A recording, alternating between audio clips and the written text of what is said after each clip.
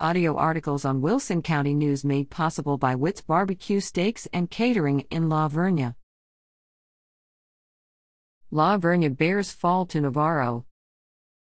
The La Vernia Bear varsity baseball team fell behind early and couldn't come back in a 3-0 loss to Navarro April 27. Navarro took the lead on a double in the first inning. The pitching was strong on both sides. Navarro pitchers struck out 5, while La Vernia sat down 7.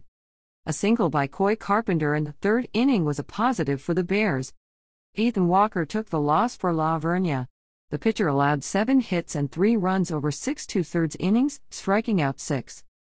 Carpenter went 2 for 2 at the plate to lead the Bears in hits.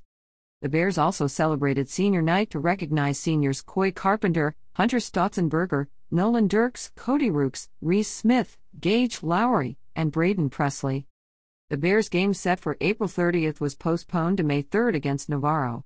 Navarro is already district champs and La Vernia is currently tied for second with Cuero, pending the outcome. By district will be set at that time.